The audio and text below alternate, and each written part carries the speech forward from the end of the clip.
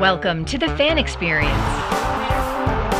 a Phoenix Rising supporters podcast. Stick around for interviews, analysis, fan stories, and our love affair with Phoenix Rising. And now, to kick things off is your host, Niall McCarthy. Phoenix Rising family, we've got good news and bad news. The bad news first. We didn't get the win we wanted last Saturday. We drew 1-1 against Sacramento Republic, putting us down to second place in the USL Championship League. The good news is that we broke attendance records with over 9,200 fans at Wild Horse Pass, and there's still a chance for us to win the league. If we win our next game, the last game of the regular season, and Tampa Bay Rowdies lose their next game, which is away to Las Vegas Lights, then we win the Supporters' Shield and will secure home field advantage all the way to the USL Cup Finals. We've got two fantastic guests for you today, and this, the last regular season episode of the Fan Experience, a Phoenix Rising FC supporters podcast. Phoenix Rising's general manager Bobby Dulle returns for a second visit to the show. He was with us at the start of the season, and here he is again at the end of the season to wrap it all up. In the first episode, we got to know Bobby. He talked about his previous job, where he travelled around the world with the Harlem Globetrotters. He talked about the new stadium, and he gave us previews of what we could expect to see on opening day and throughout the season. In this episode, Bobby answers questions from you, the fans. You'll hear him give detailed and comprehensive answers about everything from the role that the video board plays in the stadium to the things that go into building the Phoenix Rising roster. He talks about the MLS bid and the desire to have a Phoenix Rising women's team. He addresses fans' perception of the lack of visible marketing campaigns, and he tells us how to send feedback and ideas to the club. Finally, he hints at what we can expect for a division structure next year, 2022. Will it be 4 divisions or a return to 2? Our second guest is Joe Lowery, a local boy, a soccer analyst who co-hosts some of the top soccer shows in the US, like Soccer 101, MLS Assist, and my favorite when it comes to coverage on the US men's national team, the Total Soccer Show.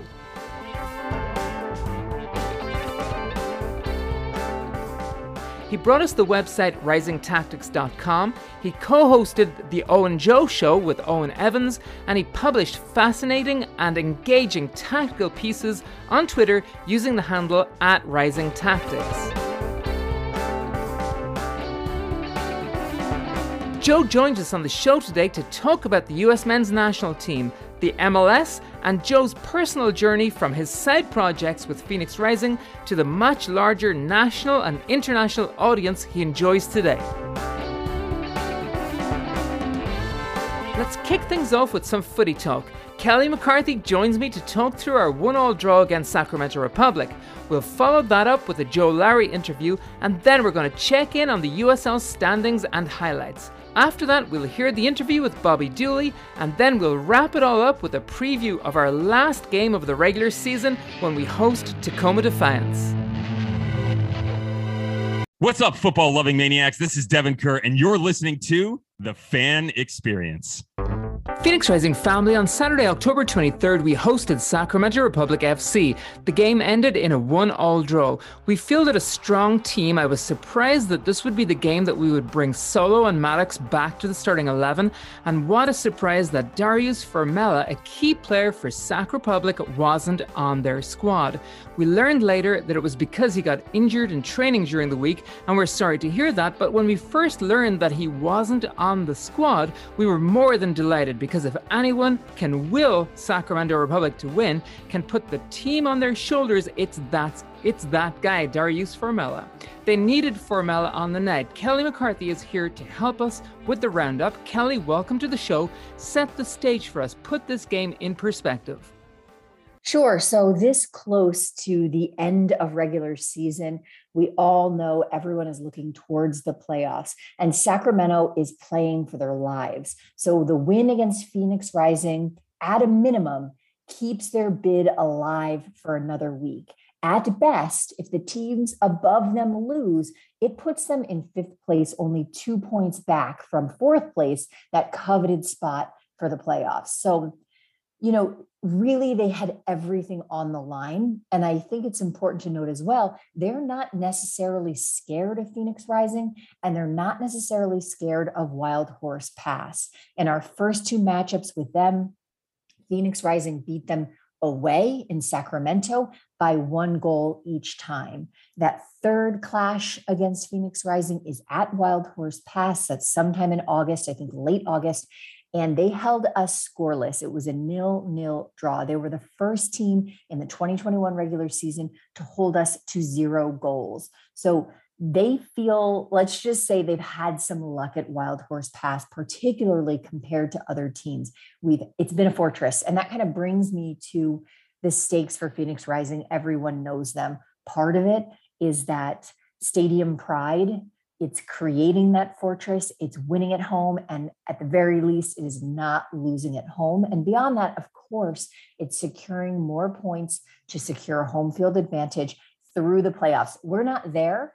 And there's a lot at risk for us if we don't secure those points. So Sacramento's actually a little bit better on the road. Phoenix Rising is significantly better at home. So those are the stakes coming into this game, and you could feel it.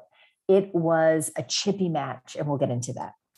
Great. In a post-match interview, Kevin Lambert said, "We didn't get the start we wanted, but we came out in the second half and showed what we were capable of doing. That will be the key for us going into the playoffs. We know we have to start faster. Most of the teams that come here are going to play a lot like Sacramento did tonight." Well, what I think he means is that Sacramento played with intensity, and we certainly saw that. Kelly, I want to repeat what Kev said. He said, "We didn't get the start we wanted, and we have to start faster." Coach Rick Shantz was even more emphatic in a post-match interview. He said, "We bored our fans in the first half. We were too slow." So it's true that Phoenix Rising likes to score first, so we definitely didn't get the start we wanted. But as far as needing to start faster, from my vantage point in the stadium, it looked like we were on fire in that first 5 minutes. We were pressing high, attacking hard. Aidan Quinn had 2 scoring opportunities. What do you think? Were Phoenix Rising too slow for your standards? I think so. And you're right. The first 5 minutes aside, where Quinn looked pretty nice, we seemed like we were going to have some momentum for the game. Otherwise, yes, I'd say we were too slow, and you kind of said it as a throwaway comment. We like to get the goal first. We critically have to get the goal first. Emotionally, it's so important for Phoenix Rising to get on that scoreboard, that scoreboard first, especially when we've had some challenges with finishing in the last couple of weeks, again, excluding our last game. So I do think we started too slow. I think we needed to put a goal in the back of the net. Also, we were slowing the play down way too much. We need so much more aggression. We did not keep the press up. I mean, in the very beginning, we were forcing, I think the first time their keeper touched the ball, he kicked it right out of bounds. We were forcing some turnovers very early, forcing some errors out of their back line. We let up. We allowed them to organize. Once they got organized, they stayed organized. They had an extraordinarily disciplined back line on the evening. And, we were just slowing the ball down too much. That's what we've been doing. And I think in part, it's because of our lack of confidence in the final third and our lack of confidence when it comes to finishing. So maybe you can hear it in my voice. I really want to be positive. This was a frustrating match. And I think, yes, it was the speed of things, but it was also just the lack of opportunity. If you look at the halftime stats, while we sort of disagreed with them, they said we'd put up 1 shot for the first half. That's not enough. It's not good enough for Phoenix Rising. It's not good enough for a playoff team, and it's certainly not going to result in any goals. Speaking of goals, Kelly, the first goal came from Sacramento Republic. It was Luis Felipe Fernandez from the left side outside the box. He took a shot. It ended up in the bottom left corner, but it wasn't a particularly good shot or accurate shot because he benefited from a deflection that really didn't give Andre Rawls a chance. And that deflection was very unfortunate from Manuel Madrid. Kelly, talk us through that goal. Yeah, that was really just bad luck. And we've kind of talked about this before. That happens. I mean, if you watch the replay, I think we had some people that got caught up and didn't get back in time. But in general, this is the reason you get on the scoreboard first, so that these types of plays aren't as devastating. It happens. It hit off Manuel Madrid. He had a great game, and I'm going to get into a little bit of his statistics later, but he took a deflection, best intentions. Andre Rawls knew pretty much immediately that he was in the perfect position, and then he wasn't due to that deflection. There was nothing that he could do. I mean, his frustration was, I think he kicked the net. Like, it's just one of those things. And if you're up or if you're up, by one, if you're up by two, this isn't that devastating, but it was. Not only did they get on the scoreboard first, but, I think it really frustrated some of our players, and we had to recover from that. Yeah, during that first half, Kelly, it's not like we were asleep. We saw some great action up front from Darren Maddox as he was pressing the goalkeeper. We saw Tate Schmidt take a beautiful shot. There were opportunities, there were shots, but it just didn't go our way. How were you feeling about that first half? How were you feeling coming into the second half? I was pretty frustrated after the first half. You heard the quotes from Lambert, you heard the quotes from Shantz. And, in addition, it just felt like we were having a hard time clicking. It definitely was not lack of effort, as you mentioned. There were some nice link ups. There were some players that were playing really nicely together. But generally speaking, it just felt like we were a little bit off. It's really hard to pinpoint. It's very hard to pinpoint if you look at the statistics. I thought they would tell me something very different. We weren't the first to the ball. When we were, our first touches were not good enough. We were giving up possession. Sacramento in the game intercepted us 17 times. So our passes weren't necessarily making it. And, between the two teams overall, there were 31 fouls conceded, many of those coming right away. So there were a lot of stops on the game. 2/3 of those were fouls conceded by Sac. They were playing a little bit dirty. Obviously they were playing with desperation. Sometimes that can get dirty. That's very frustrating for the fans, especially when the officials are not calling it. To me, it felt like pretty quickly the game got a little bit away from the refs. I don't normally harp on the officiating because I think, if someone's going to make a bad call, they're going to do it for both sides. But given how dirty Sacramento were playing, and maybe that's too strong of a verb, dirty, but it felt that way. They were also utilizing their size. They're a big team. It just really felt like as a result of all the fouls, it felt like the officiating really wasn't going our way. And again, maybe that's just luck, but a lot of things felt off. Some of the players felt off. We all felt just a step behind. So it was a little frustrating, quite honestly. I felt a little nervous. I didn't have that vibe that we often have at Wild Horse Pass, which is everything's going to be okay. And, I wasn't seeing the finishing. I wasn't seeing the cleanup that I wanted. So moving into the second half, I wanted to see some adjustments. And we had a lineup, I'm sure we'll get into that really looked offensively minded. So I just wanted to see us put that into effect, some bigger plays. And I'll be honest, if you take a look at the heat map, I was a little bit worried about kind of their left-hand channel moving up the field. That's where the ball was going a lot. That's where a lot of the play was. It was, when they had the ball, it was in our half up the left. And we had Joey Calistri and Manuel Madrid. And I just felt a little nervous about it. I felt they were going to exploit that more. So I wanted to see that tightened up as well moving into the second half. Great. And coming into the second half, Kelly, there was one substitution made right at a halftime, and that was John Baquero replacing Darren Maddox. Not what we expected. How did that work out coming into that second half? We know that Maddox has been injured, so giving him some rest, making sure that he's in full fitness for the playoffs is critical. So in that regard, I think it was a smart move.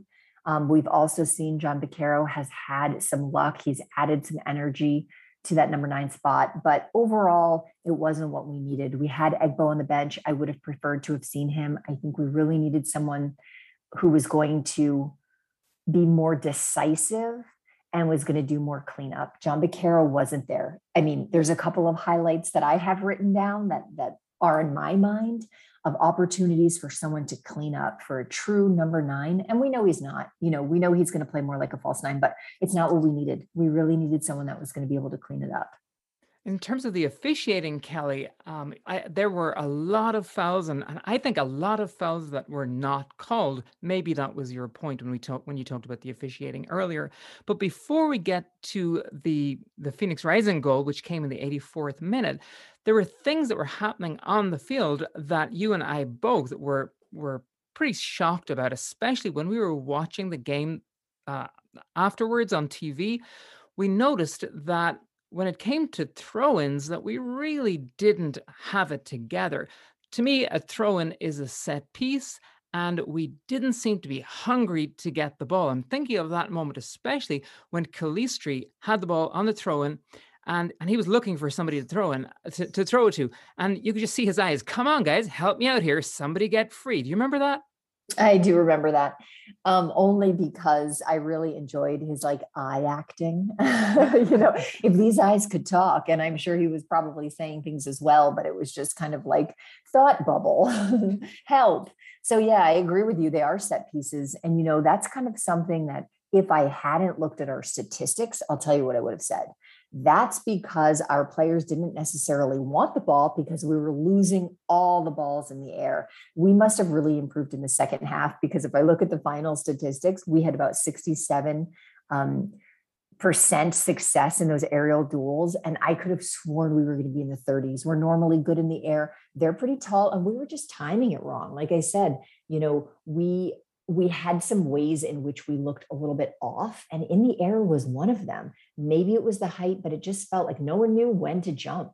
So I don't know if maybe that played into it, or maybe that's just a frustration I wanted to air. But yeah, I mean, it's pretty basic stuff. Move around, get open, throw it up the field, and make something happen. And we were just struggling with that. So let's get to that goal. It came in the 84th minute, and it was a beautiful touch from Kev Lambert. He's on the right side of the goal. He cuts the ball in, and it gets to bounce off basically a Sacramento player. So that Sacramento player was Kibonguchi, and so it's credited with an own goal by him. But really, it was imminent. It was an imminent goal as far as I was concerned. I'm definitely giving Kev Lambert full credit for what he did there. Yeah, in terms of imminent, I think us scoring was imminent. I shouldn't say that. We'd been putting quite a bit of pressure on for the 10 minutes at least prior. I'm thinking of kind of a highlight from the 75th minute. I'm pretty sure Calistri made a big play, a big cross over to Moar. He takes a shot, it's deflected, and then Quinn balloons it over, followed by the 80th minute when, I think Schmidt took a beautiful shot, wanted to just take it on board. He had a great evening, by the way. Shout out to Schmidt. It was deflected. No one was there. So, our finishing was a challenge, but we were certainly trying to put the shots up at that point. And, this came from an indirect free kick. Our actual goal did in around the 85th minute, and that was taken by Quinn. So him and Rodriguez, who also came in the second half, were over the ball. I think Rodriguez quickly moved away. Quinn took it, and it was perfectly placed to the back post. I mean, Quinn has been so tight with his assists, with his free kicks, with his delivery from his crosses. I mean, his set pieces, his participation, his execution set pieces has been amazing. He put it on the back post. And from this angle, sometimes Phoenix Rising doesn't have someone on the back post. And thankfully, we had Lambert there with some height and with some tenacity, and he just put it really back. I'm not sure I agree with you. I think this potentially could have been cleared. In that mixer, we had players from both teams, and it took a deflection. I do think there were a couple of players that maybe could have gotten their foot on it, and if they had first, maybe could have cleared it. So I agree that was an own goal, but I also agree that Kevin Lambert's efforts were impeccable and probably would have lent themselves to a goal just simply because there were Phoenix Rising players there ready as well. So it was beautiful, and thank goodness for Kevin Lambert because, like I said, thank goodness for that player on the other team because we were just having so much trouble finishing. I mean, we really were. And once again, I say this week over week, it was going to happen on a set piece. Right. Kelly, from there on in, the intensity was through the roof. It was an extremely exciting game. I was thinking that we were going to get at least one more goal before the night was out. We'll move into the lineups, but do you have anything to say about that last 10 minutes or so? I agree with you. The intensity was extraordinarily high. We really didn't want to come away with a point. Neither did they. And given how high the tensions had been running, you mentioned the officiating, you mentioned there were calls that weren't made. There was a lot of fouls and plays off the ball outside of the ref's attention that obviously didn't get called. But then those calls that did get called, many of them should have been yellow cards, in my opinion. And I think that would have gotten the game under control a little bit more. So anyway, my point is towards the end of the match, with the tensions having run so high for so long and both teams knowing what was on the line, it was like that classic fight to the death. And at the end of the match, Sacramento, many of their players just hit the pitch, just fell over. This is something that you would expect when your playoff bid ends. But many Phoenix Rising players did the same. They were exhausted. They left it all out there. Our finishing let us down. I think we could have had another goal. We all know Phoenix Rising is capable of the late goals, but with those finishing efforts, it wasn't going to happen. Okay, let's get to the lineups, Kelly. Between the sticks, we had Andre Rawls, her fullback, Tate Schmidt on the left, and Joey Calistri on the right side. James Musa and Manuel Madrid were our center backs. How did they all do?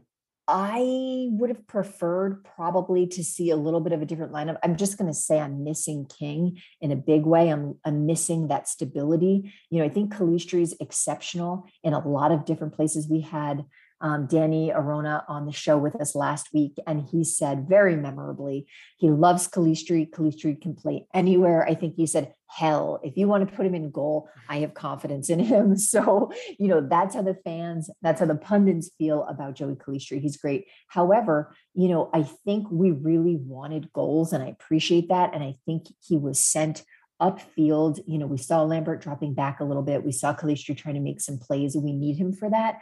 But I just feel like he had a little bit of trouble getting back defensively sometimes when needed.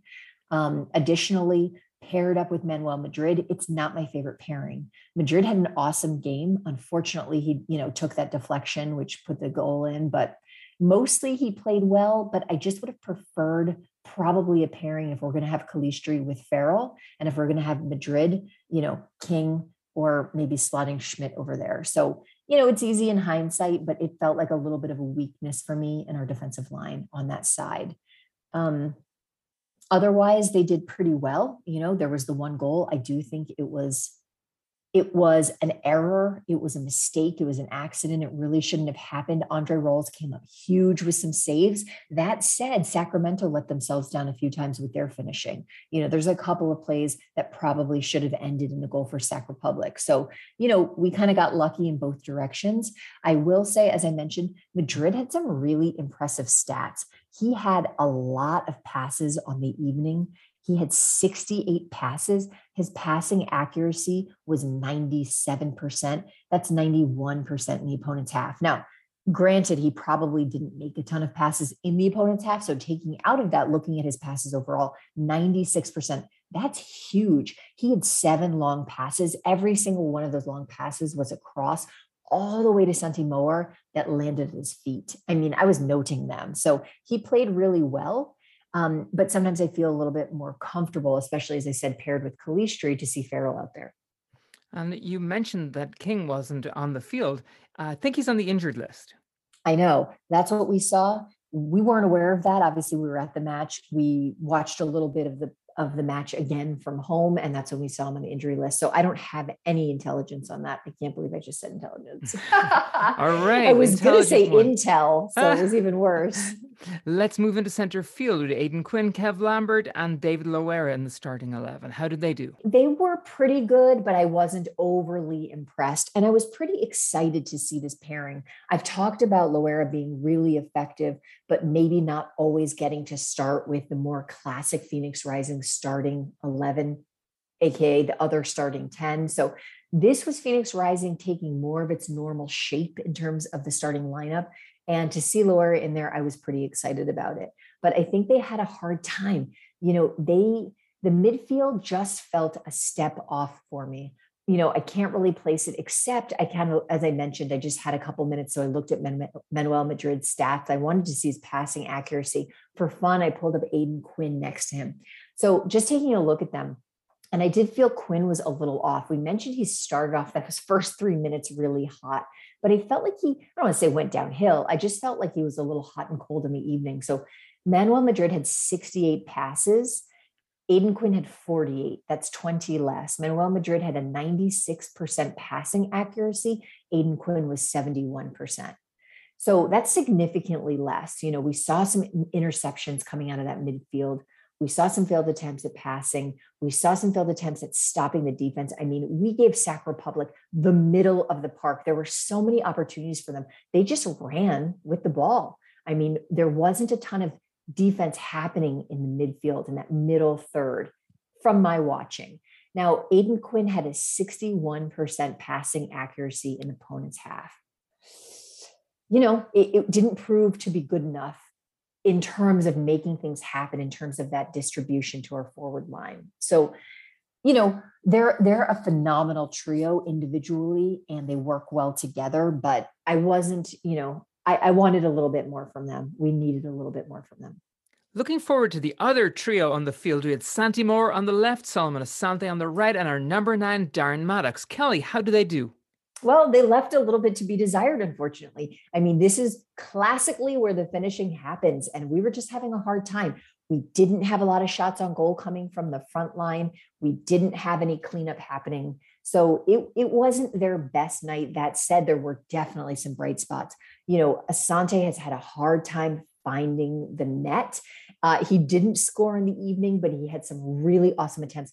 I thought Solomon Asante actually had a great game. I'm hoping he's in full fitness. He played the full 90. I thought I saw him limping. Now it could be from early on, I thought he was limping, but his speed was there. His distribution was there. I think a couple podcast episodes ago, I made a joke about him having detachable legs. We saw it again. I mean, he was able to not even turn and shoot, basically quarter turn and shoot. So he had some good attempts. I thought he played really well. Darren Maddox kept up the press for a while. He won a bunch of those foot races. He almost stripped the goalkeeper on a pass back. And Santi Moore played his heart out. So kind of individually, they had some good moments. Some of them put in good shifts overall, but they just weren't able to play together. They weren't able to get the job done. So, I mean, you just can't say they had good evenings if they're not scoring. So, I was a little bit disappointed, mostly in light of what we need. We need strong, decisive finishing. I mean, we need to make a statement at this point. You're finishing the season. You're on top of your division. You're at home in front of a crowd that loves you. You're heading into the playoffs. You need points. These are the times to finish. It has to be real. They need their confidence. So anyway, they played pretty well. It just wasn't good enough. We talked about one substitution. That was John Baquero coming on in the second half for Darren Maddox. The other substitution was in the 65th minute. David Lowery went off. Arturo Rodriguez came on. Did he make a difference? Not in a major way, not in terms of the score. I think him and Loera are a really good substitution for one another. I think they both bring a lot to that midfield. I think they are both, and I hate to talk about two people in one way because of course they're quite different, but in terms of what they bring to the team, they are beautiful counterpoints to Lambert and Quinn. I really feel that way. They're big playmakers in their own way. Lowery using space, using his speed, taking shots, keeping people guessing. And then Rodriguez is very similar. He's also very fast. He also, really is clever and creative with the ball. He's great at traveling with the ball, but he's also looking for those link ups. He's got relationships with people all over the pitch. So he played really well, but he wasn't able to get the job done either. I want to leave our lineup and just talk about their lineup for a minute. Their forwards, Cameron Iwasa, I feel like Cameron was shut down by our defense. Their other forward was Andrew Wheeler-Amiyuno, a former Phoenix Rising player, if I'm not mistaken, a player that's played midfield and played defense. So he's all over that Sac Republic pitch. We had Coelho in the midfield. We had Villarreal in the midfield. We had Fernandez, who scored the goal. We had Lacroix. Shannon Gomez also on that left side, doing a lot of link up with Lacroix. I thought that was where they were strongest, with Shannon Gomez and Lacroix on the left side of the field. Other players that they had, Jordan McCrary, Kilbangucci, and Sargis. So they had a strong lineup, but I really think that they didn't have their playmaker. And as I mentioned at the outset, the player who can put this team on his shoulders, Darius Formella. So, we're thankful that he wasn't there, but could have been the playmaker, could have made the difference for them. Well, and that's a tough call. I mean, I can't speak for you, but I don't watch this team enough to really know who's strongest. For example, they had Pennanen and Belmar on their bench. Right. These are players that were kind of staples in past games. So who knows what the development has been? Who knows what players they've picked up personally that I'm not aware of? I will say McCrary was very effective. Kind of in the moment, love to hate him or hate to love him even. He was really effective on their back line. Saldana came up huge. He played really well. He had a very good game, I think, their goalkeeper. So, they played defensively. I thought, when we had possession, they often had a lot of players between us and the goal. They were able to drop back and defend. As I mentioned, their defense was extremely disciplined line. They did not break those. We were not able to break that line very easily. And they were very good on the counter. I was surprised. Phoenix Rising is known for this, and Sac Republic was able to counterattack very effectively. It was scary. So, that's the other thing. I can sit here and by the way, I'm so sorry to be negative. I really know that the job description requires me to be positive, but it was a frustrating game. It was one I really wanted to win and thought we could have. But, it has to be said, Sacramento Republic played pretty well. And why wouldn't they have? Like I said, everything was on the line for them. Okay, guys, I think you wrapped it up right there, Kelly, or maybe you've got some other closing comments. Everything is at stake still for Phoenix Rising in terms of now moving into the last game. So, I hesitate to sound like a broken record, but we have all the pieces. We need to put them together. And I do think the one thing we might be a little bit lacking is the number 9 or the performance of the number 9 on the evening. So that's something we're really going to need to tighten up on. And we just have to remember, we're home. We're at Wild Horse Pass. It's next week. We're playing Oakland. There are no teams that are easy to beat. In the Western Conference, it's certainly not in the Pacific Division. So we need to take it really seriously. I know that we will. I know that we can pick up these points. And by the way, we also need to cross our fingers for some things happening across the league to go our way in order to, pick up those points and then have them be enough to secure that home field advantage. So, I want us to go really far through the postseason. I'd love it to be at home. I don't really care where it is. As long as we can slot the puzzle pieces in, we should be able to do it. I can't wait to be more positive next week. And certainly I'm going to be really positive screaming at that match. I can't wait to see everyone there. It's going to be a goal fest next week. I can feel it. Yes. Kelly, this has been great. It's great talking football with you. Thanks for coming on. Thanks for having me. How's it going, guys? This is Daniel Orona from Arizona Deportiva. You are listening to The Fan Experience. Phoenix Rising family, next up is our interview with Joe Lowery. Joe brought us RisingTactics.com, the Phoenix Rising-centric podcast named The O and Joe Show, and his work on Twitter under the handle @RisingTactics. Joseph Lowery, welcome to the Fan Experience. I'm excited to chat with you and to hear about what you're up to. So, how are you and what are you doing with your precious time these days? Well, first of all, thank you so much for having me on this show. I do really appreciate it.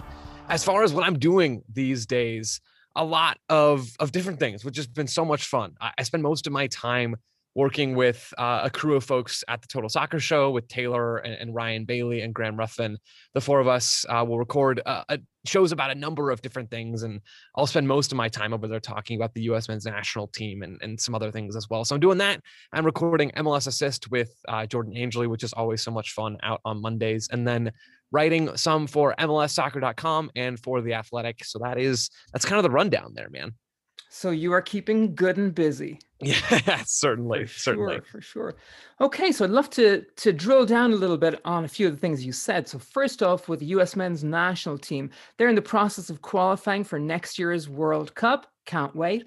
So to put things in perspective for that, we've got a promising squad, a lot of whom play in Europe. And after winning the Gold Cup and then the Nations League, we became favorites to finish first in the World Cup qualifiers. So there are 14 games to play altogether. We're 6 matches in. We're second in the table behind Mexico. They've got 14 points. We have 11. So Joe, with 8 matches remaining, how are you feeling about the team's ability to get the job done? And is qualifying a sure thing? It's not a sure thing, but I think most folks around the U.S. men's national team sphere are feeling relatively good about this team's chances to qualify. As you're mentioning, they have a ton of talent. The young talent is there. And when that talent's been on the field, especially in the last window, it looks good. The U.S. won against Jamaica in the first game of the October window earlier this month. And then they won again against Costa Rica to close out that window. And those games featured a lot of the U.S.'s best young players. The middle game of that window was maybe the worst performance of the last few years for the U.S. men's national team under Greg Berhalter. It was away in Panama, and the U.S. lost that game 1-0. And that was a game that featured a heavily rotated 11 with a lot of the more established but less talented players. So we are seeing somewhat of a distinction between the two different pools of players that Greg Berhalter almost has to work with here. So generally speaking, though, there have been major issues on the tactical side. I think there have been some issues with rotation and lineup selection, but being second in the table feels like a pretty appropriate place for the U.S. men's national team to be, behind Mexico. And the U.S. has some big games coming up. They haven't played Mexico yet at all in this 14-game cycle. So they have that home game in Cincinnati in November, and then a game against Jamaica away in Jamaica. So there's some important games coming up in November, and certainly for the rest of this World Cup qualifying cycle. Even with some of the ups and downs and the bumps in the road, this team still looks to be in a fairly good position when it comes to qualifying. Okay, well, I'm from Ireland, Joe, and it's really game over for Ireland. So that means that 100,000% of my being is behind the US men's national team. So fingers crossed on that front. Hey, let's shift over to the MLS, the top soccer league in the US. We're only a few weekends left in the playoffs. Things are getting exciting. Are you enjoying the season? I have been, and it's been weird with some of the stops and starts, at least in terms of my ability to pay attention, just because there have been these international windows and World Cup qualifying and big important tournaments over the summer that you mentioned already, the Gold Cup and Nations League. So there have been some dips in terms of my ability to pay attention to what's happening.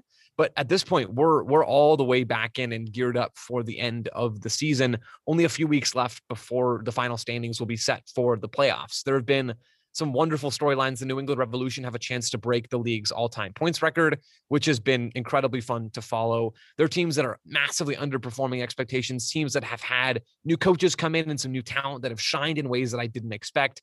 It's really been a fun year. Okay, anything to say about LAFC? LAFC, their stats look great. Their underlying numbers look phenomenal. The expected goals for, the expected goals against, all of those things look great. And yet they have still dropped results. They're fighting for their lives in terms of making a push for the playoffs right now. They had a great win midweek against FC Dallas and a challenging game coming up against Minnesota United over the weekend.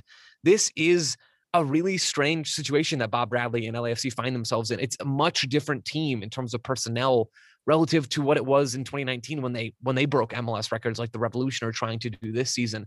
The personnel is different. Some of the tactics are different as well. And maybe those are some of the things that are creating the disparity between the underlying numbers and what we're actually seeing out on the field. I don't know exactly what's going on there, but that storyline has been very strange this year for sure.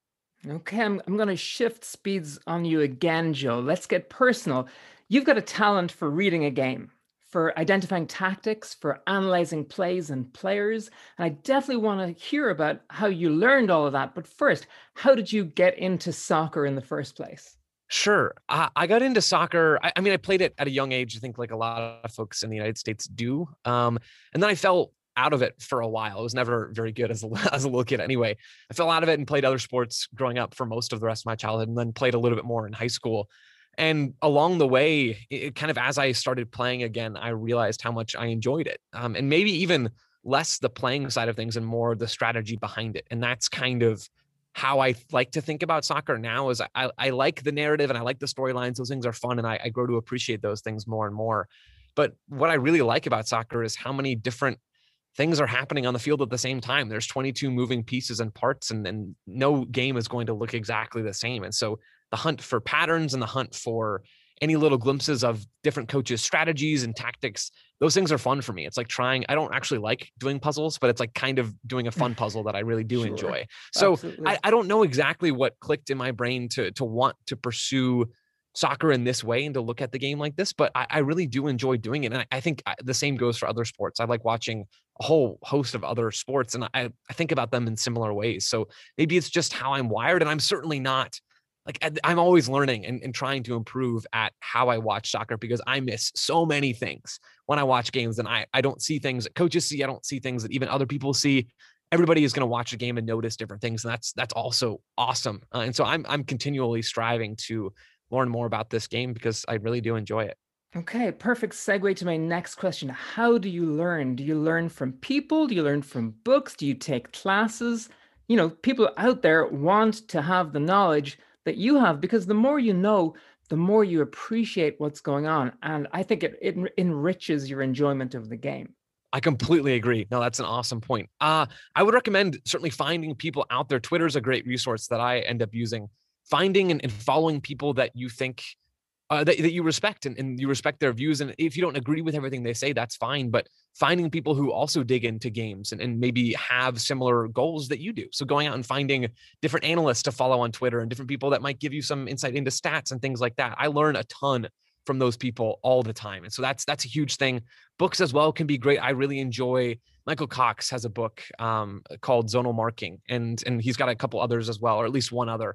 And I really enjoy his tactical approach. He's an England-based writer, and he does a great job distilling information and providing maybe more of a historical bent on things at times and how tactics develop. So books, people, and then just watching the game and trying to pay attention to things that maybe most folks don't pay attention to. I think the natural inclination when we're watching soccer is to watch the ball and watch it, move around the field. And that's fine, right?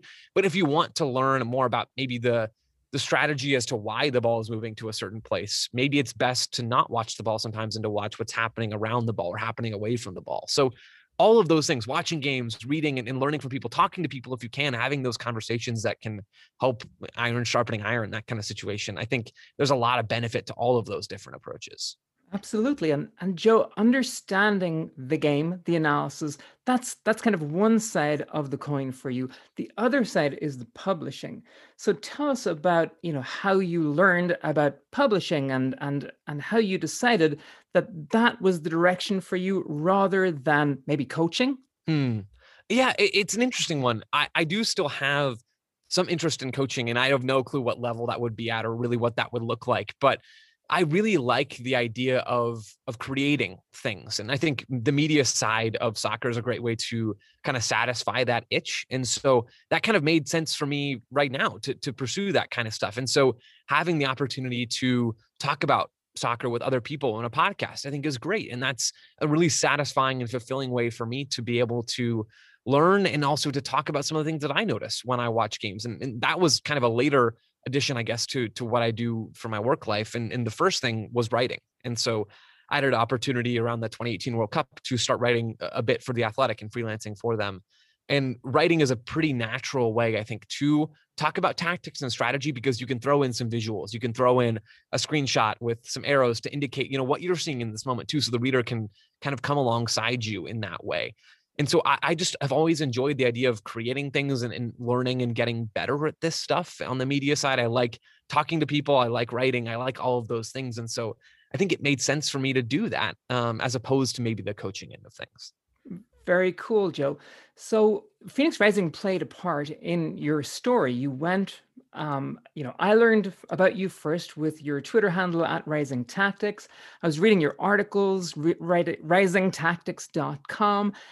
So Phoenix Rising were a part of your journey, and then you're now publishing to a much larger audience, to a national, even international audience. So tell us about your story and the people that you met and how you got to where you are today.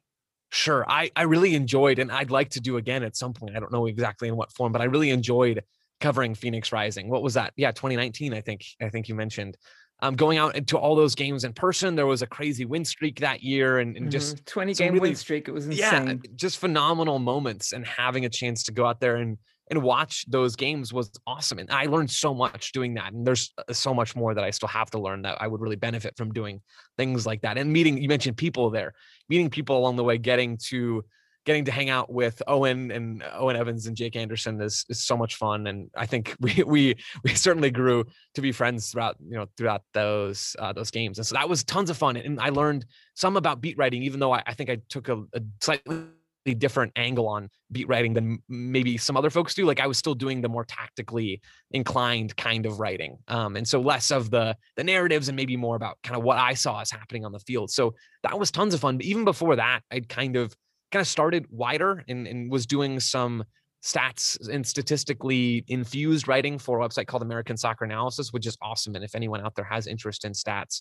and wants to write about them or at least find them, they're a great resource for some of that stuff. So I was writing for them, and then I got into some of the more beat writing side. And a little bit before I was covering Phoenix Rising, I was doing some stuff for The Athletic. So it was kind of this very up and down and twisty and turny kind of path. And I'd say that's kind of still where we are. There's not a lot of clarity as to kind of what's going to be happening, because soccer is always changing. I'm really enjoying what I'm doing now. And I expect to continue doing stuff with TSS and the Total Soccer Show. Outside of that, there's still so many things that are happening that I love and would like to get involved in. So it has certainly been a winding path, and there's hopefully some cool stuff to happen at some point in the future as well. And how did it happen for you to make connections with Total Soccer Show, which is my number one favorite podcast? They also do Soccer 101. So how did that happen for you? So I think I'd been tweeting some things about different games, and I'd been putting out maybe little videos and different things like that around the 2018 World Cup. And I guess Taylor and Daryl, who were doing the show together at that time, Daryl has since passed away. They were doing the show together, and I guess they'd seen some of those tweets. And so they ended up bringing one up on the show. And then that actually is how the writing avenue started with The Athletic. I guess they had made some connection there. And so that presented an opportunity for me. So all these things very much out of my hands. And I'm very thankful for these people taking chances on me and continuing to do so pretty much every week now. So that was the writing side. And then for TSS specifically, at some point, I think it was after sometime in January of 2019, that was when Greg Berhalter first took over for the United States men's national team. That camp was here in Phoenix. And so I had the ability to go, and at least the end part of that camp was in Phoenix. I had the ability to go and watch his first ever game in charge at what was then called University of Phoenix Stadium in Glendale. And so I went to that game, and I was there in person, got to be in the press conferences there. And so I ended up going on the show with Daryl or Taylor. I cannot remember who it was. Maybe it was both of them back in 2019. That was the first chance we ever had to connect. And I did a couple more of those US centric shows and some MLS shows, just coming on as a guest. And then as Daryl's health was declining about a year ago now, today as we're recording is the anniversary of his passing. And so I got more involved there as Taylor was looking for some folks to step in and help out. And I was honored to do that. And I'm still honored to be a part of that today. Yeah, Darryl was an incredible voice on the show. He set the bar, I think, for many of us. His style, he was endearing, he was funny, he was humble, all around. I'm sure he was a great guy. I was just a fan, but you were a friend. Yeah, I mean, and it's unfortunate because I never had the chance to actually meet Daryl. I had the chance to talk to him and to work with him. He and Taylor helped kick off MLS Assist, and they were helping produce, and they taught me everything that I know about podcasting. And there's a lot more that they know that I still don't know, and I'm hoping to pick up on those things over time. But yeah, it was a great opportunity to be able to work with Daryl. And he truly, the mic that I'm using right now to record, I texted Daryl to ask, what mic should I be getting to start this podcast? And this is the link he sent me and said, this is the microphone I have. Just stuff like that. Really awesome opportunities to connect with him a little bit. And I wish that I'd been able to connect with him even more, but I guess that's the way it goes. Yeah, our thoughts go out to his family on this day, October 22nd. Absolutely, we remember him fondly.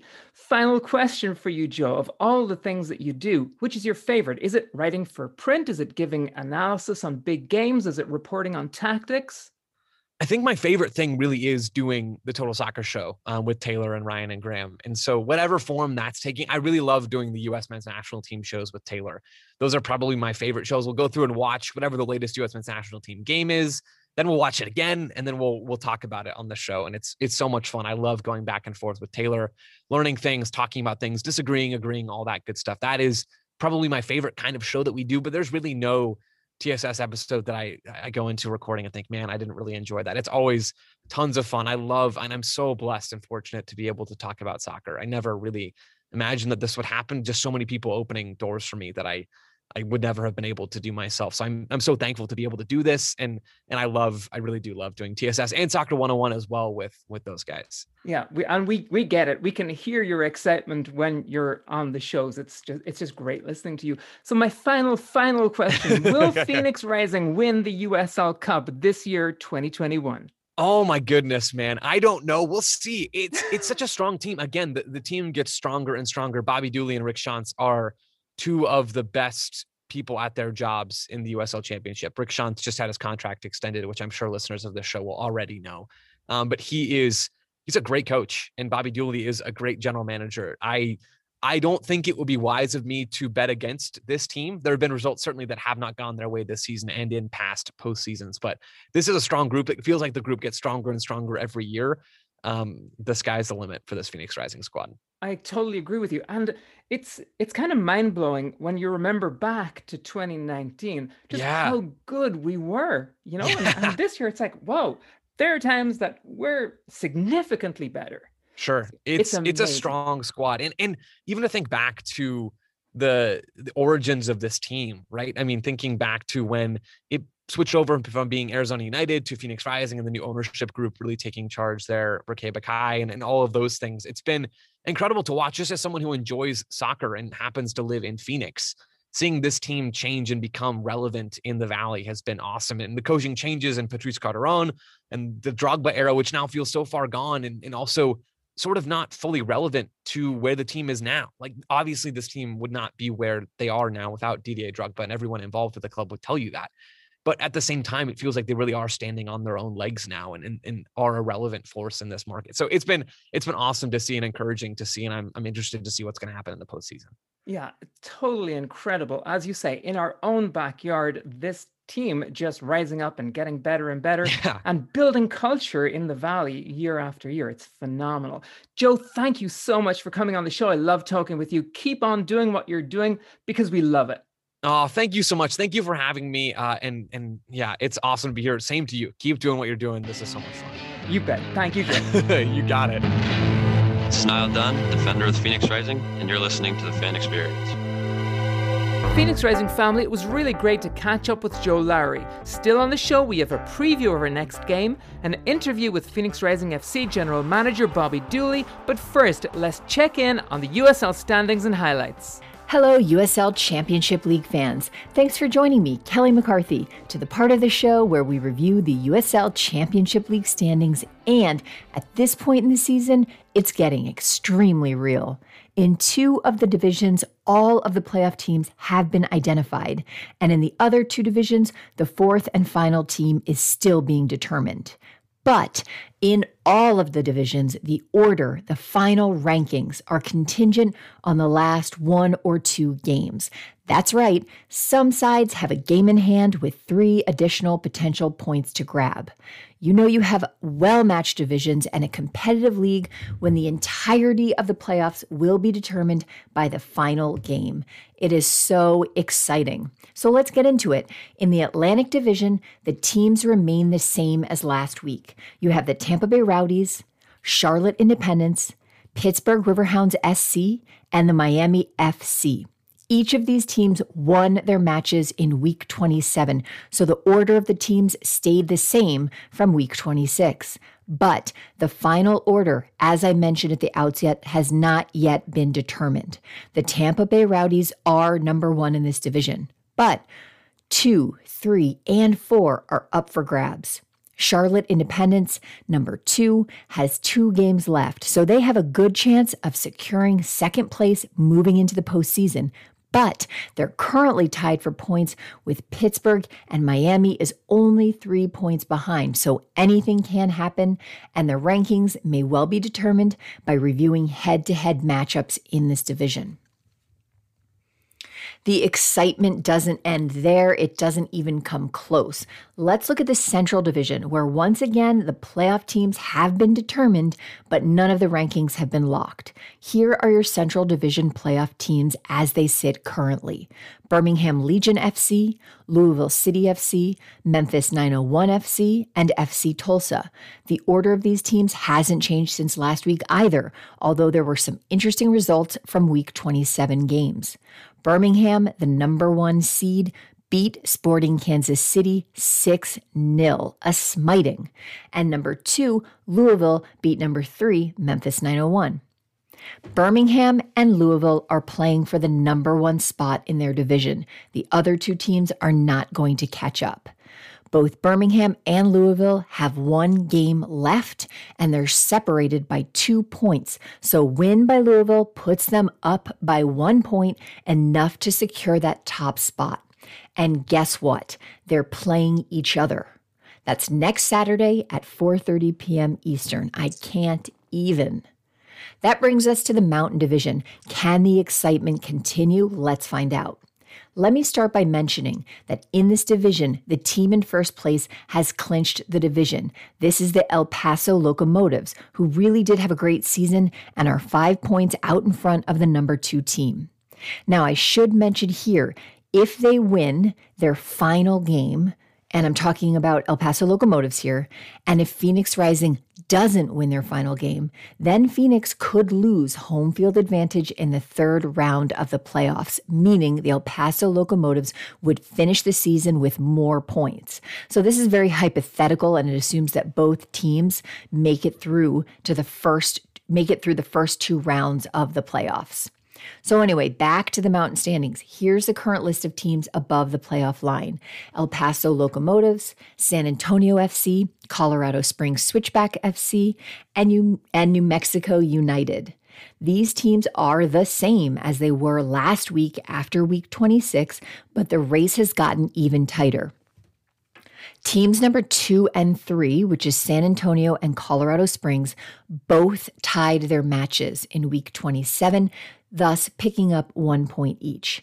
This means they remain tied with 49 points and 1 game left on their season. No one can catch them in terms of points. One of them will be the number 2 seed with home field advantage moving into the playoffs. One of them will be the number 3 seed. And guess what? Lightning strikes twice. Their final match? Yep, they play each other. Be still, my beating heart. New Mexico, Austin Bold, and Rio Grande Valley FC are all vying for that 4th spot. And let's face it, Phoenix Rising fans, the outcome of this spot matters to us because we'll be playing that team in the first round of the playoffs. New Mexico is 2 points in front of Austin Bold and RGV, who are tied, but RGV have 2 games left with 6 potential points on the table. So 2 wins will do the trick no matter what happens with the other team's final games. But it's never easy, is it? RGV's final match is against El Paso, the number 1 team in their division. Now, in fairness, they lost to El Paso both times they played them away, but they did beat them when they matched up at home, which is exactly where this final match will take place. So things get a lot easier for RGV if New Mexico loses their final game. But nothing comes easy, as we know. Can that be all the excitement from Week 27? Let's finish up with a look at the Pacific Division and find out. The first 3 teams in this division have clinched their playoff spots, but only the first, Phoenix Rising, has clinched their ranking. You have Phoenix Rising, Orange County SC, San Diego Loyal, and LA Galaxy 2, Los Dos. Now, you may have noticed there is a change to the standings in this division from last week. Orange County has pulled ahead of San Diego Loyal and have moved to the number 2 seed with 49 points versus San Diego's 47. With 1 game left for each side, the final positioning of these teams will be determined by their final matches. 2 versus 3, as you know, really matters because it ensures home field advantage in the first round of the playoffs. A few weeks ago, people really didn't see San Diego losing their second place spot in the playoffs, but OC has been on a great run of form, winning their last 4 games. San Diego, on the other hand, have lost their last 2 matches, including a crazy loss to the Oakland Roots this weekend. Oakland had to win to stay alive, and they traveled to San Diego and played the game of their lives. They had a 3-1 lead with 15 minutes left in the match, at which point San Diego came back to equalize, pulling the game level in the 86th minute. What more could happen, right? Well, one of the Roots got a straight red card, leaving the Roots down to 10 men for the final 4 minutes of the match. There's still more. 3 minutes into stoppage time, the Roots were awarded a penalty kick, which they converted, and the game ended 4-3 in favor of the Oakland Roots. As a result, San Diego dropped to position 3, and the Roots lived to play another week. So, in addition to the drama surrounding position 2 and 3, there's a ton of excitement around position number 4, with 3 teams in close contention and everything hinging on the final match. Los Dos are currently in position 4 and are 1 point ahead of Oakland and Tacoma, who are tied. Oakland plays Sporting Kansas City at home, which is a wild card given that they're from the Mountain Division. And Tacoma play Phoenix Rising at Wild Horse Pass, which we all know is a tall order. Folks, there are so many scenarios that could happen here. For example, Los Dos could lose. Tacoma and Oakland could both draw their games, which would mean the final spot in the playoffs would come down to head-to-head record between those 2 teams. By the by, if that happens, Oakland have the head-to-head advantage. So it's nail-biting excitement down to the final match in every division. You couldn't orchestrate this madness if you tried. If the playoffs are anything like the final weeks of the 2021 regular season, we're in for a real treat. Thanks for joining me. Make sure to tune in next week to find out the final 2021 USL Championship League standings. Now, stay tuned for the rest of the podcast, including Niall's game preview for Phoenix Rising's final regular season match. Go Rising! Yo, what's up, footy fans? This is Hugh Roberts from the Backyard Footy Podcast, and you're listening to The Fan Experience. Phoenix Rising family, stick around for a preview of our next game, but first, Phoenix Rising FC General Manager Bobby Dulle returns to us to answer your questions. Here's the interview with Bobby. Phoenix Rising family, today we're honored to have Phoenix Rising's General Manager Bobby Dulle as our guest. Bobby, welcome to the show. Thank you for coming on. Thanks for having me today. Hey, we're hugely looking forward to the playoffs. What a fantastic season it's been. Yeah, no, we're excited. We clinched it a couple of weeks ago, and obviously that's one of our goals is to get in the playoffs, but it's certainly not the highest goal that we're looking to achieve each and every year. So we still have a few things in front of us, a few things to play for even this weekend, and hopefully we can build upon what we've done this far in the season and get to the playoffs and see what happens. It's kind of a new season at that point, and everyone's got the same opportunity. It starts over, next Monday, but we don't want to look too far ahead. We got a very tough opponent in Tacoma. They're playing well, and they have an opportunity to get into the playoffs as well this weekend if they come out here and get a victory, and a few things fall their way around the league. So we know they're going to be motivated. They're a very good team. Got a really good coaching staff, a fantastic club and organization in Seattle and in Tacoma. So we know we got our hands full. The guys will be ready, and hopefully the stadium will be filled up again, and we have a good crowd and good energy and beautiful weather. We know that for sure. We can count on that. Absolutely. Okay, Bobby, let's get to talking about the stadium. It was a huge undertaking for you as Phoenix Rising General Manager. You're planning the stadium, you're building the new stadium, and from a logistical and project management standpoint, how was the process? The process went pretty good. We had a little bit more time than we did the first go around years ago when we built our old site, and so it was good. This is also a modular stadium, so we have the ability, within reason, to make some tweaks or additions and subtractions where necessary. So we learned a lot. The thing that was different for this site, one, we had a bit more time, and two, we had a footprint that we had to be a little bit more specific to fit within, and utilize some of the elements incorporated into the overall layout of the fan area. So we knew a few things coming into it, what we wanted to accomplish. First and foremost, we wanted to have additional seating. That was very, very important. We also wanted to have, we knew that there was going to be some paved parking, and we wanted to have entry points close to the paved parking. We wanted to have a video board. We felt that was an element that was missing. Yes, we wheeled one in and had a temporary from time to time, but it was rather small, and we felt that just improved the fan experience.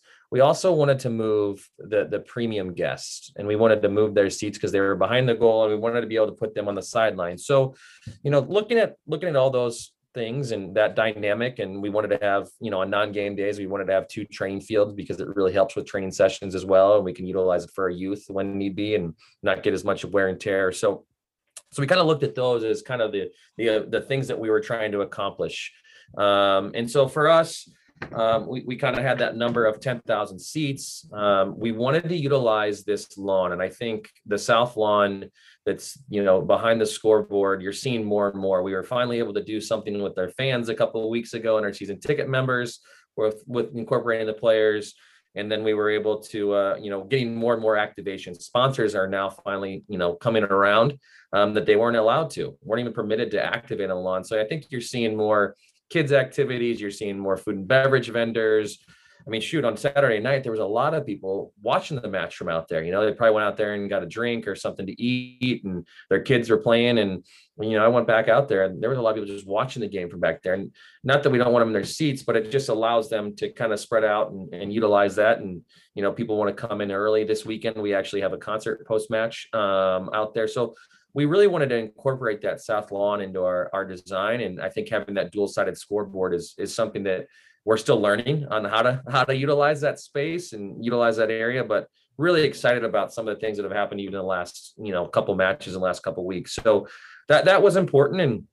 And I think, last week was indicative. I think that's we were certainly happy. We had a record crowd, which is fantastic, but we have aspirations to fill that up and outgrow this one as well. So, I think we learned a lot the first go around in building the 6,000 plus seat facility, some of the layout options. And we implemented some of those, key objectives going into this, and feel pretty satisfied, with the premium guests. The premium experience is certainly improved. And I think you saw behind the North Goal this weekend, it was really packed with large groups, and whether it be, Boy Scouts or youth soccer teams or dance groups, that was kind of the purpose, to have another really budget friendly section to get people out in the masses. And so excited about where things are at, and always looking for ways to improve. Okay, great. You mentioned the video board, and we loved seeing the video board. And after a few games, it was plugged in and we got the live feed, and then it was unplugged for a while. Maybe it was suspected that a referee made a decision based on a replay that he was watching on the video board. So anyway, for the last game, the Sac Republic game, it was back on. The live feed was there in all its glory. So is the live stream back for good, or at least for the foreseeable future until the next drama? Yeah, so we were working on some things just technology-wise, and it's way above my head. But ultimately, there was a delay. And essentially someone that was watching the match from their home on CW or ESPN Plus, that match is inevitably delayed, right? There's a bit of a lag time. And that was the only way that we had the ability to play the match up on the scoreboard, was to essentially get the feed as if we're watching in our living rooms. So we have certainly worked with our broadcast team and our production team, and we finally were able to come up with a solution that essentially provided it in real time. So this past weekend was the first time that we were actually able to have truly in real time happening on the field what was happening on the board. And so again, always looking to improve, and hopefully we get to a point where we can do replays and different things. But it's been a process to get to this point on that, and we just didn't feel comfortable for whatever reasons. I think you have a pretty good grasp on the situation. But we didn't like the delay aspect, although it was nice because the people in the stadium were watching in real time and it gave them time to see the replay of the great save or the great goal. But it also gave other people an opportunity to look at the replay. So yes, on both sides of it. And it's very important. Part of the reason we did the dual-sided board in a perfect world where we're playing to a capacity crowd and have another couple thousand people on that lawn that just want to be a part of this experience.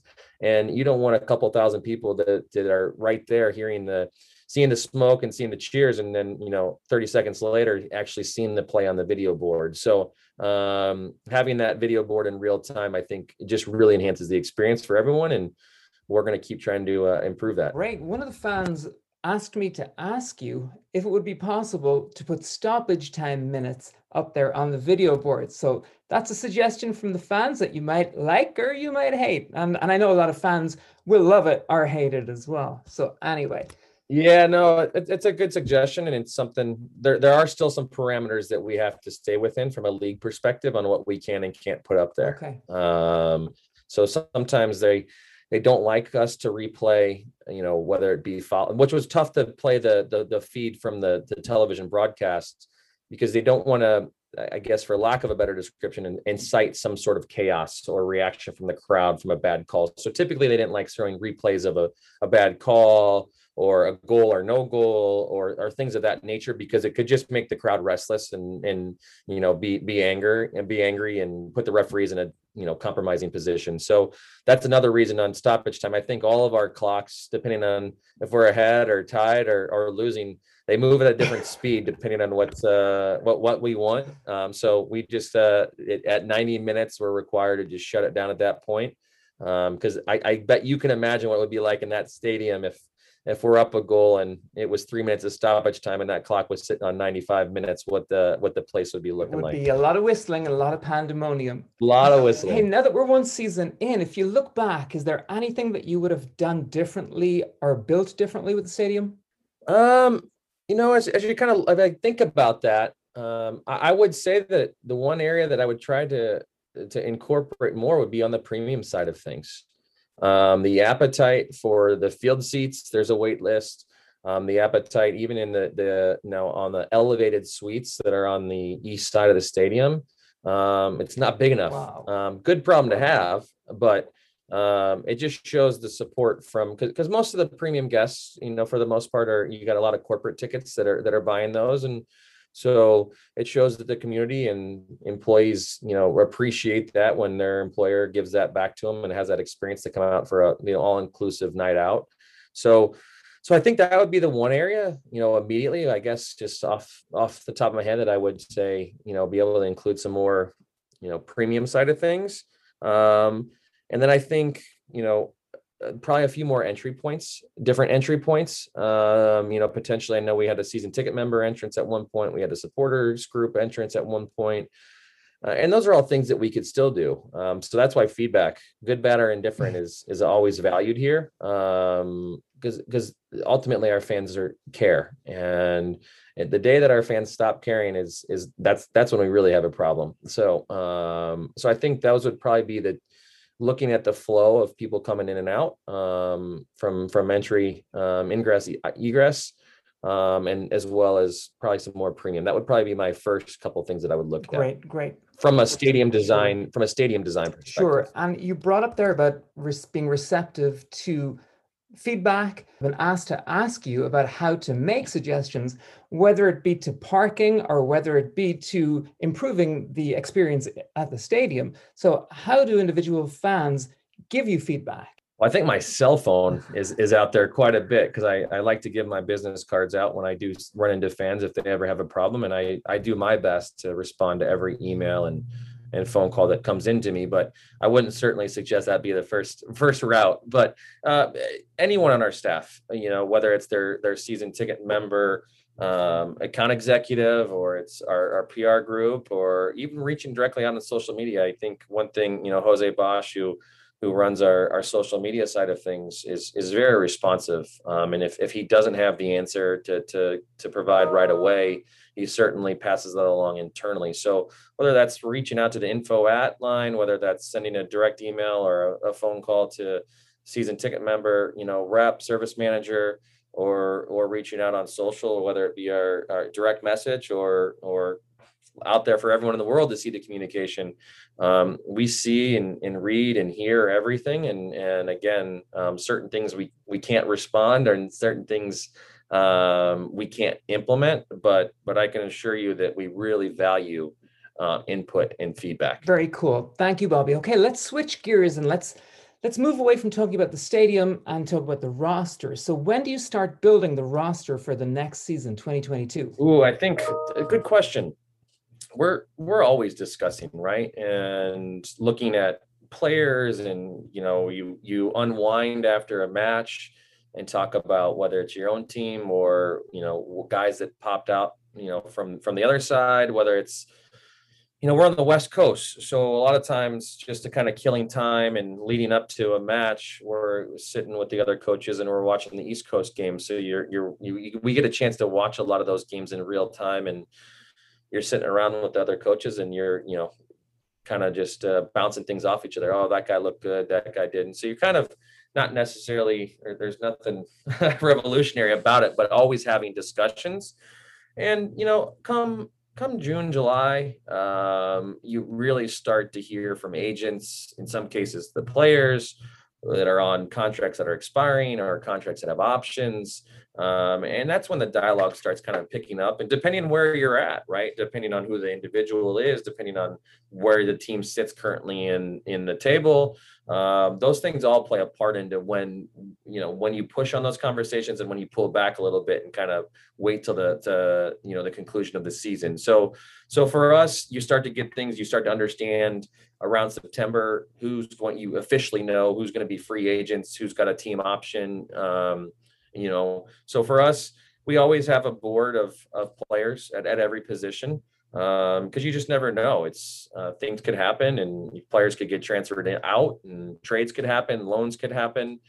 So we're always keeping a short list at every position, and then as things kind of wind down towards the end of the season, obviously there's a lot of discussions with myself and Rick on options, if we're going to pick them up, or free agents or guys that we want to get back in here. And you start seeing the players from around the league, and you just make some time to have those discussions. And you can't reach out to players freely, even if they're out of contract. You have to go through the proper channels and speak to their team for permission. And really, it starts to really pick up towards, even as soon as next week, when other teams are out of the playoffs, you're starting to hear a lot more from agents that, hey, this guy had his end of the year exit meeting and he's available now. Is this someone you would consider? And for us, hopefully that we're the last team that has to have those exit meetings. That's the goal every year, is to have the shortest off season as a team. So it's an ongoing. I kind of jumped around, but September, October, November, you start to really understand players within the USL that are available, players that within the MLS that are going to become available, and you start to see a little bit more international guys that didn't get picked up or for whatever reason their contracts are expiring in December, or have the ability to exit so that they could come join us, which is in the middle of a lot of team season in Europe, but at the beginning of ours. So you really start getting a lot more players and a lot more phone calls. I think I've talked to 6 agents just this morning already. Wow. Rising fan Jose Roberto Garcia Gonzalez, he asked me to ask you if there's a possibility of any future signings coming from Brazil. From Brazil? I'm thinking back. I don't know that we've had a player from Brazil in the last couple of years. So there's certainly players and agents and even scouts that share players from Brazil for us. So it just becomes a matter of need, position based, and obviously the value, what it's going to take to get the deal done, and all of that. So I won't rule out anywhere. I don't care where a player is playing or where they're from. If we feel like they're high character, high quality person first and foremost, and then they have the attributes that we look for in that specific position. I think the one thing that I was talking to an agent this morning about is we have a pretty clear identity. We have a pretty good understanding of what we want out of each and every player. And I think establishing who you are is really important, because once you know that, you can find pieces and players that kind of fit those specific positions. And I think that's one thing Rick has done a fantastic job with doing, is there's no secrets when you're playing Phoenix Rising. We know what, from formations to style of play. So it helps us when we're trying to identify players, and it helps scouts and agents as well, because they say, hey, I know you're looking for this type of 9 or left back or center midfielder. So yes, we'd be open to look at players from anywhere in the world, and we're looking at videos and Y Scout and Instat at all times on players from all over the world. Great. But we do have some limitations. Sure. As far as international spots, how many you can and cannot have on your roster. Sure. Okay. Well, Phoenix Rising supporter Martin Cornus wanted to know about the MLS bid. So first of all, he was asking, is it still a priority for the club? And secondly, it's been reported that the main reason that Phoenix's bid gets rejected is because MLS is insisting on an enclosed stadium, and that's not something that our ownership are willing to do. So there are the two questions for you, Bobby. Yeah, I would say first and foremost, I would kind of take a step back and just talk about soccer in general and the growth of soccer. And you're seeing new franchises and new teams and new ownership groups, and more investment at all levels of soccer. And you see some of the teams that have come in and the new ownership groups that are coming into the USL, and the growth of the USL the last couple of years has been fantastic. And whether it be the quality on the field or even the investment, off the field into the marketing, into the branding, you're seeing more and more partnerships. It's really exciting to be a part of. And I think the United Soccer League has done a fantastic job growing these last couple of years. And for us, and regarding, taking it to the next level, from day one, our ownership group, we've been committed as a club to take this, to the highest level. And we're really fortunate that we have, friends and mentors in Major League Soccer, as well as leagues around the world that are constantly trying to help us improve. So one thing that I can tell you is that we continually hear how impressed, other teams, other organizations, they are with our facilities, our branding, our quality of play, our soccer operations department, and how professional we are. And for us, we're going to continue to, how great our fan base is, how we're going to continue to work with all of these people and try to take this, to the highest level. And so we're constantly learning. Like I said last week, I happened to be traveling for some meetings, and I had to check out some facilities just to see, what we want to do. Because as I mentioned at the beginning, our aspirations are not to just fill a 10,000 seat stadium. We want to continue to take this to the highest level. Great. Okay, sticking with the MLS, they announced in June about the launch of Division 3 Soccer League to bridge their academy program with the top tier. So they're talking about beginning play in 2022, at least that's the last I heard. And that of the 11 USL clubs that are connected to MLS teams, that 7 of them are planning to leave to compete there and 4 will remain. So do you have any updates on that and how it's going to impact the USL Championship League? Certainly there's going to be some changes. And I think that's one thing that we can say is a consistent. There's continues to be a bit of a evolution in professional soccer leagues, right? Over time, and you're seeing growth and you're seeing new organizations. And I think where people forget how young, whether it be Major League Soccer or United Soccer League really is, right? We're getting accustomed to seeing English Premier League and, Serie A and La Liga and Bundesliga now, because it's on television. The accessibility is phenomenal, which is fantastic. But we seem to forget sometimes where we sit, right, in our life cycle. So it's a bit frustrating even for us, right? Because it's conference alignment, division alignment, number of games, travel, everything kind of is each and every year.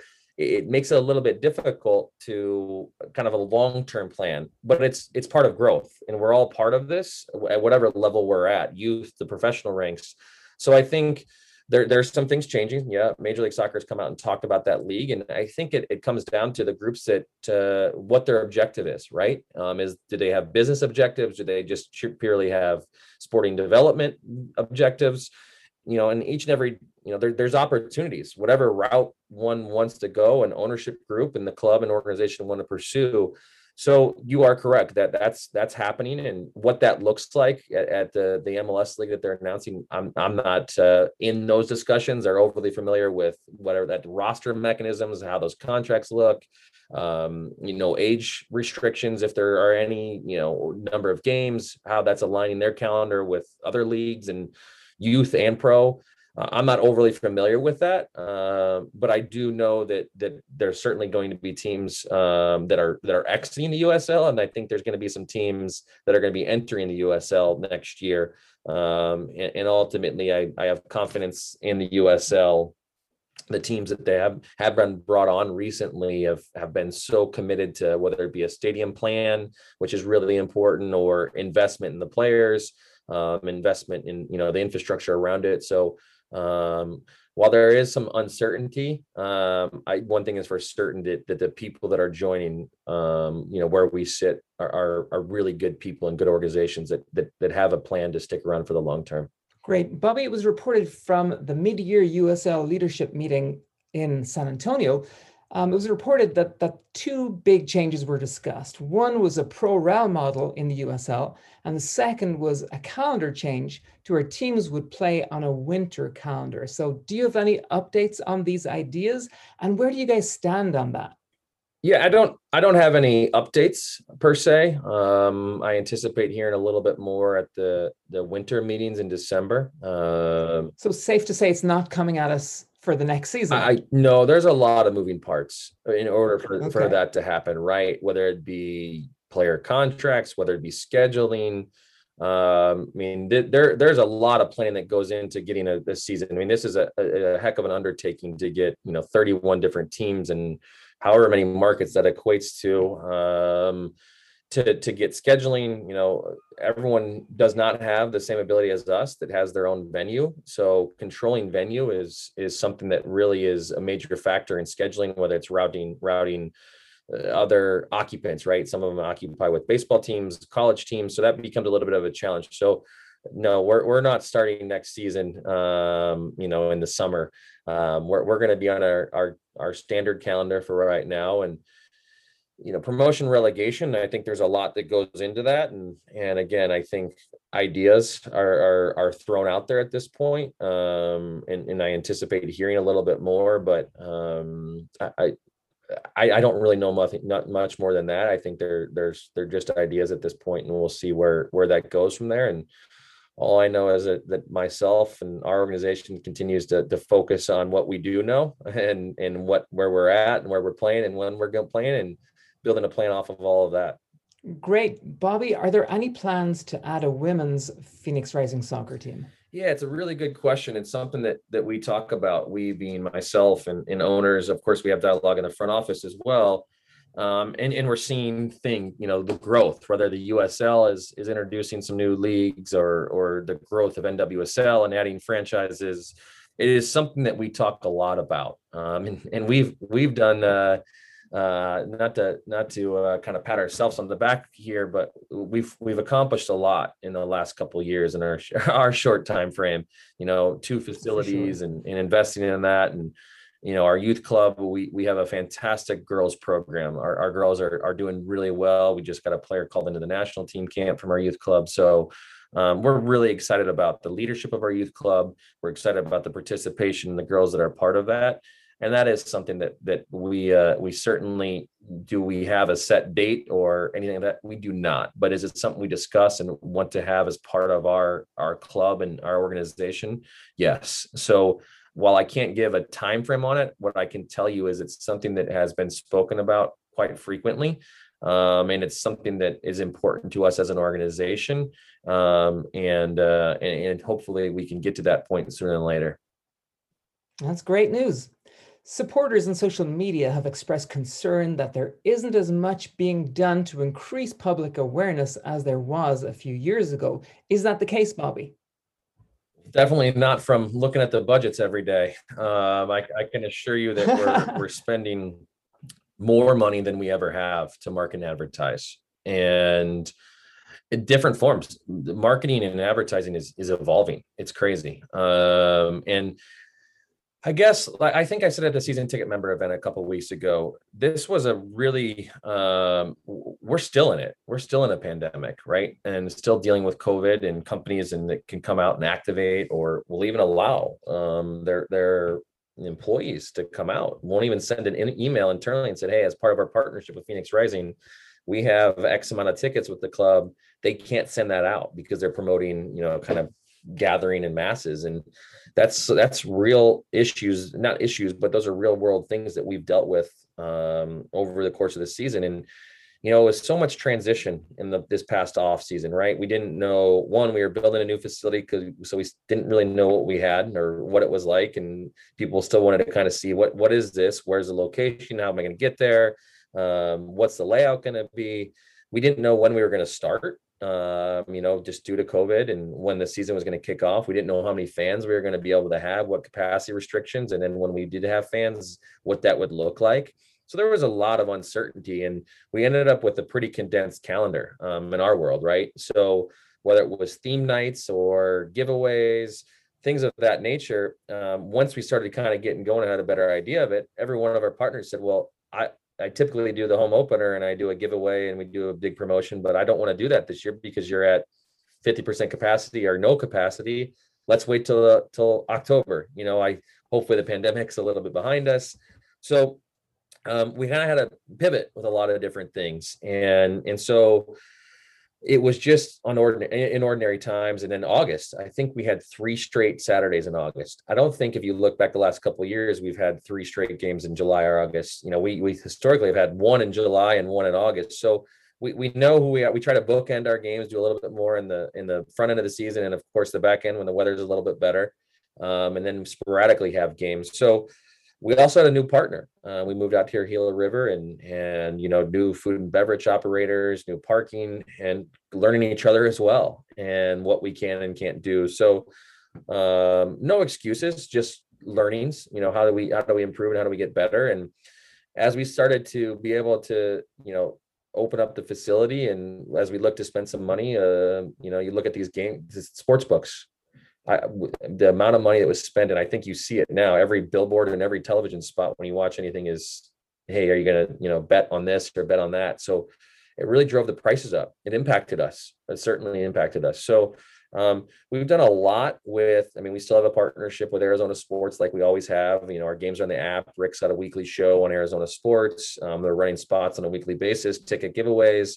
We've done partnerships with iHeartRadio and their stations, Odyssey and their stations. We have work with Arizona Central and running a lot of ads. And we've been doing a lot of targeted approach, a lot of targeted emails, a lot of targeted text messages, trying to hit directly to the consumers, because it is different, right? And you're not getting the same return when you do a billboard as you do a direct email to a Spanish media outlet in their database.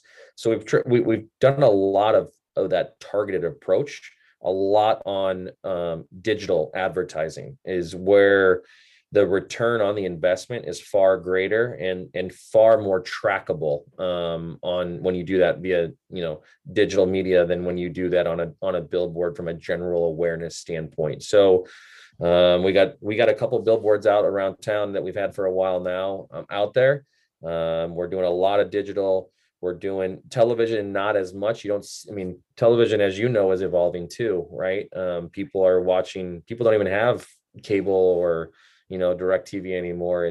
They're doing subscriptions for different channels. So we spend a lot of money with a third party to understand who our fans are and who our potential fans are, and we're going to keep trying. But I feel really confident, having a proper off season, be able to theme out the nights, not to have as many games in a short amount of time frame.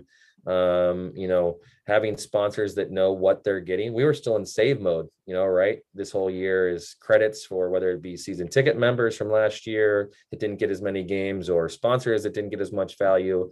So we're preserving as much as we possibly can. And I think that we're going to be able to go into this off season. Hey, this is when the season's going to start. This is when the preseason's going to start. Hopefully we don't have any restrictions on player interaction, right? Because we couldn't do that with, our COVID protocols. We're hoping a proper off season after a long and deep run into the playoffs where a lot of momentum will set us up for some success with a plan going forward for next year. Great. Well, thank you for a super detailed answer on that. Bobby, I really appreciate your time. I've got one more topic, and that's the league structure. So the traditional structure is that the USL had the 2 conferences with 18 teams in each, almost every team playing every other team in the conference twice. And then in 2020, COVID forced changes. And now in 2021, we have 4 divisions, 2 in the West, 2 in the East. So as a manager, which is more manageable from a logistical, staffing, budgeting situation? Is it the 4 divisions or 2 conferences? So I'll start with the competition side of things. I'm not a fan of playing the same team 4 times in one season. I think it creates some challenges. It's tough to beat any team 4 times one, much less 5, like could potentially happen in the playoffs. But it just, whether it's, you get too familiar, meaning there could be too much emotion, and it could be impactful for referees or, the players. And it just, I think it's too much. So I think 2 is more than enough. But it's tough. It's tough to have a balance in a league that's growing and changing and evolving every year.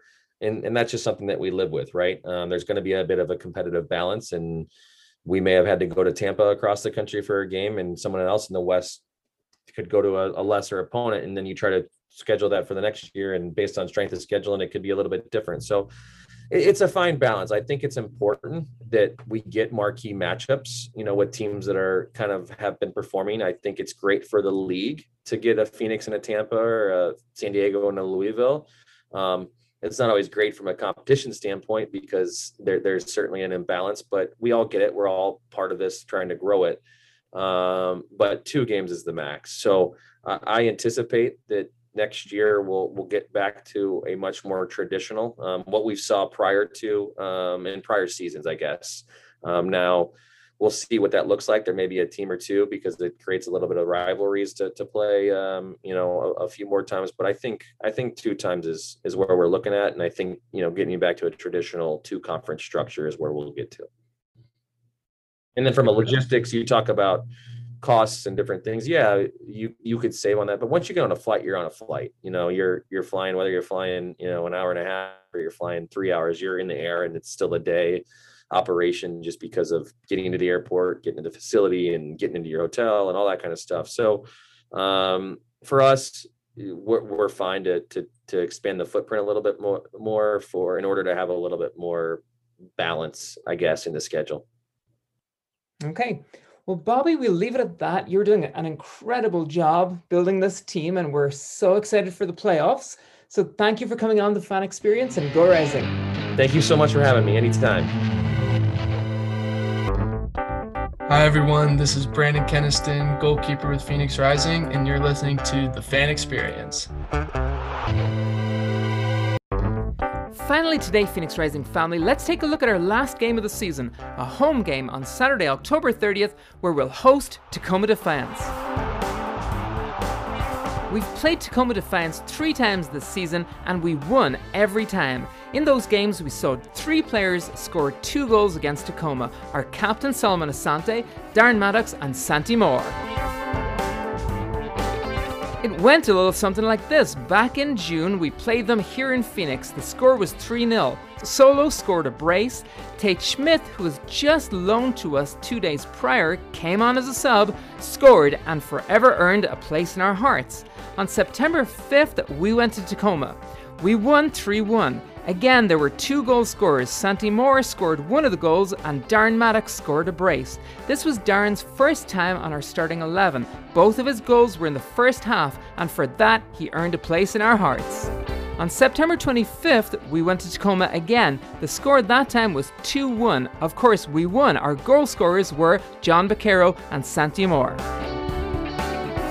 To summarize, we played 3 times, won all 3. We scored 8 goals, they scored 2.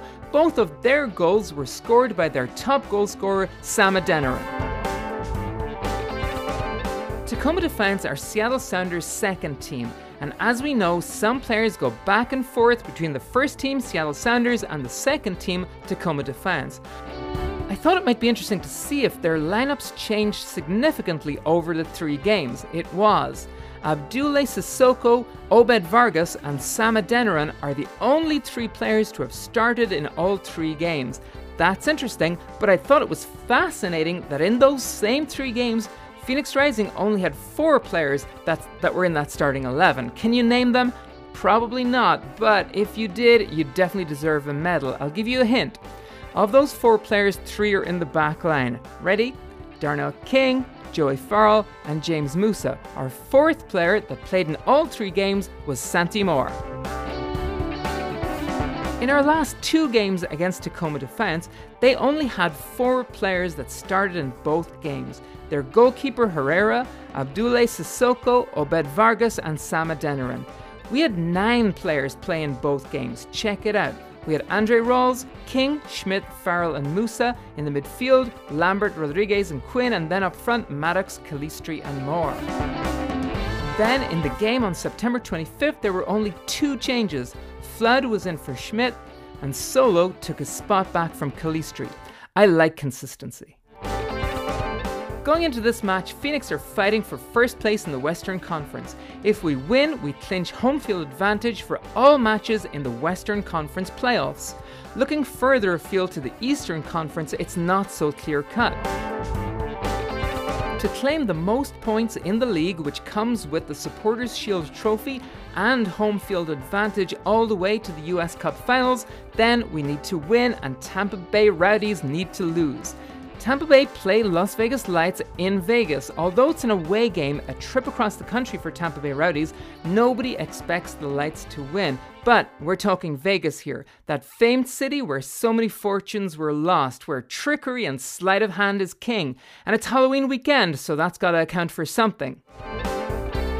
What I'm saying is that anything can happen, and for once, what happens that night in Vegas will certainly not stay in Vegas. Let's go Vegas, we need you to win. Let's go Phoenix Rising, our last game of the regular season. And my prediction is that the scoreline will again be in our favor, 3-0. That's what my special Halloween crystal ball is telling me, and if I squint my eyes, I think I can see all 3 goals being scored by Santi Moore. Hang on, I think it looks like it might be wait a minute, it could be Maddox. Let there be goals galore. Happy Halloween, everybody. Subscribe to the Fan Experience of Phoenix Rising FC Supporters Podcast. Leave us a review. Email us at thefanexperiencefc@gmail.com. Follow us on Twitter at FanExperienceFC. And I can't wait to see you in our home stadium on Saturday, where we'll raise our voices and raise the imaginary MLS roof for our boys. Go Rising!